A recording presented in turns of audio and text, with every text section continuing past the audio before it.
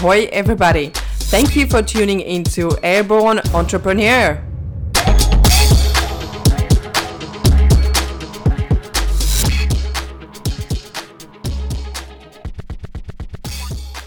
Hi, it's Alex from Mentoring Effect and welcome to my podcast again.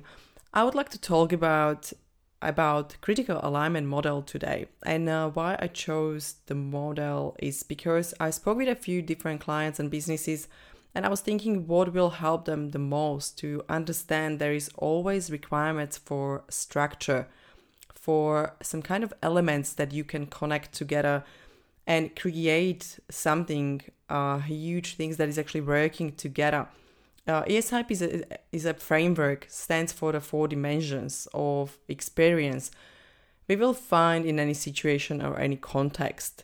For me, it's very important to use this model for my company, for my business, and I was using that model for last 2 actually businesses that I built up, and it's very useful for in any corporate organizational structure and any leadership team. And we are talking about 4 dimensions, that is environment, structure, implementation, and people. Environment is the qualitative aspects of the situation, including vision, values, beliefs, attitudes, or any standards, expectations, and the purpose of the context we are within. Structure is the quantitative aspect of that situation, including the benchmarks for success or divisions of a company or within a team, the product centers, the operations manuals, the checklists, the policies, the procedures, and lead measures and the lag measures. And there is another dimension that is implementation, what actually occurs when something occurs, how often it occurs, who does it or how it's done or when it's done, how they demonstrate they actually done it. That means if you have something in your team that you need to implement, you need to be able to evaluate, and you need to be able to have some kind of KPIs and able to evaluate the situation, and you need to have evidence that there was something done, but you need to be able to use structure and be able to compare if that result was done or wasn't done enough or it wasn't good enough. Who tracks it down? That means who is responsible, how often is something done, or how often you measure, how often you evaluate. Basically, implementation is your how. And the 4th dimension is people. Who is developed, how you're developing your people, what are they developed in, like what areas are they developed, what skills do they have, and on what kind of skills you need to train them, and how actually skilled are assessed or how they are developed, what scope is there to go beyond their current abilities or skills. Often are they mentored or not, or have you actually measured that and what to expect from mentoring. What's expected of them within the mentoring. That means what kind of results you're expecting from your people, and also if it's formal or informal. Each of these dimensions has other forces at play, but these are the main areas we would consider when assessing and improving a team or organization or any context we find ourselves within. It's beholden upon each of us to bring the very best aspects of each of these areas to where we find ourselves as a leader. What are the benefits of this critical alignment model? I would say probably giving us a model for the best practice. I really use it for best practice in my business to be able to set up the rules, a structure. Of course, you setting your culture within your company because that is what is attracting people. And you need to be able to measure that. And also you need people that will follow and they will be actually following your vision and they will be happy for the vision. That they would like to work with you because of your vision. And those 4 elements are really connected. Getting anyone involved on the same page and talking the same language, you can always do it through culture and through building up the team. You need to give all participants one common united focus, because if you don't have it, it's really hard to manage or lead a team. Knowing where we are in our observation of a client or our team member, knowing where we need to focus and where we are going, knowing where the gaps are or our weaknesses and strengths, all those things, giving model for feedback and growth. That's another thing, because you want to be able to tell people to help themselves and help each other within the team. It is very important. Critical alignment model, the ESIP model, is looking to establish ideal environmental and structural standards for success.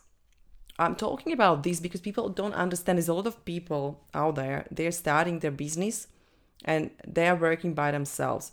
At that stage, I always try to really focus what is my vision as one person in the business. What is my vision, where I'm going, what is my plan, what are my goals, what qualities I want to have, and what standards I want to be working in. That means how I want to show up, who I want to be, what are the standards for myself. If you have standards for yourself, you can also set up standards for your company and for your team later on. And basically, there are environment and structure are two dimensions, and we call them about the line. They are basically before anything is done. What must be in place and done before we act, before we run the business, before we invest huge money. We really need to be clear on those two things, and that's environment and structure. And below the line is implementation and people, and that's what we actually do. Those two steps or dimensions are all about the action. Environment is like a qualitative ideal best practice, and structure is qualitative ideal best practice. That means you start with environment. It's concerned with culture, purpose, outcomes, qualities of excellence, including values, beliefs, standards for ourselves, expectations of each other. And the second is structure. That is kind of next move when we are having clear all the vision and purpose of the business we are going to do, or the purpose of the team we are setting up. And the structure is like a next move to the quantitative constructs of the situation. You need to express everything what you want, or your purpose or vision, everything what you want, you need to express in numbers, and you need to create the structure around that. The reality we are examining, the conversation we are having. It's concerned with benchmarks of excellence. That's actually a big topic. I will talk about that a little bit later. Categories of performance, dimensions of experience, limits of experience, structure of experience, operational documentation. And after that, when you have all this done, you can move to implementation. Once we have established what is about the line, we move below the line and we can actually start to do things and look at reality, given the above the line parameters, what actually occurs. It's concerned with implementation, it's concerned with actual KPIs, events, actions, tasks, approach to task, habits. And after that, you can jump to people. And for dimension people, only once we have put in place the ideal environmental and structural elements to success do we move below the line and start doing. And once we are doing, we can now finally look at how people are performing in this environment. It's concerned with discussions, coaching, mentoring, guidance, feedback, a response to feedback, how actually your team is working together, and are they really helping each other? Are they actually going to the common vision or just one common goal? That's why you need to establish our structure and implementation, and you need to be clear on KPIs, because you need to be able to see where the team is going and also measure that. Those models, we say, start with the outcome in mind. And why I'm saying that, because I said at the beginning, you start to plan your vision, your big goals, and your purpose. That's something bigger, and you need to start there to be able to put together small steps and take people with you. The problem is many people start out knowing the outcome but not being clear on what categories of experience they will have to deal with. be across, master, and include achieving this outcome. People give up because they don't know how to organize their thoughts and their approach to an outcome systematically. And that's the big thing.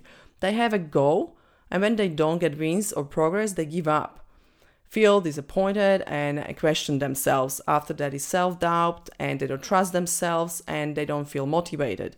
But how could they have succeeded when they didn't know what they would have to deal with? By giving ourselves the best opportunity for success through being prepared for what we will encounter, what looks risky becomes actually manageable. What looks like a mess becomes structured and systematic. This is not suggesting all spontaneity is remote. It's saying the opposite, knowing the lines. To know when you are painting over them is better than painting all over the place, being spontaneous, but not knowing you're taking yourself off track.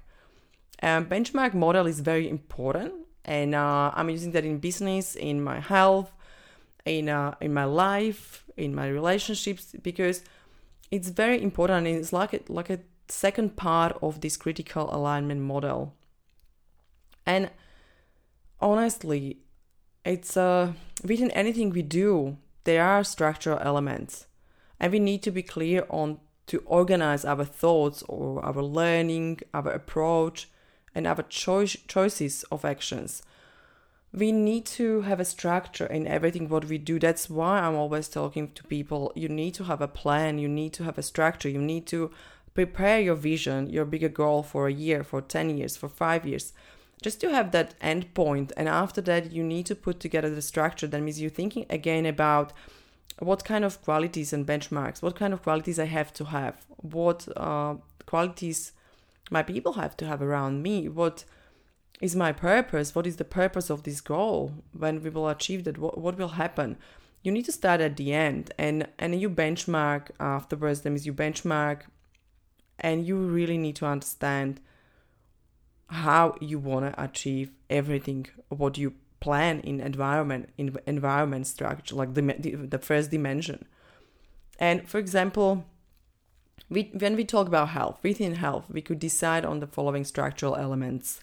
For example, you can choose 4 things: food, water, air, exercise. Also, we could decide on the following structure, and that will be mental, emotional, physical, spiritual health. Neither is right or wrong, but by knowing in advance our choices when it comes to the dimensions we can play with, we can organize our thoughts, our learning, and our approach to increase our effectiveness and our success. You will perform better if you know your structure.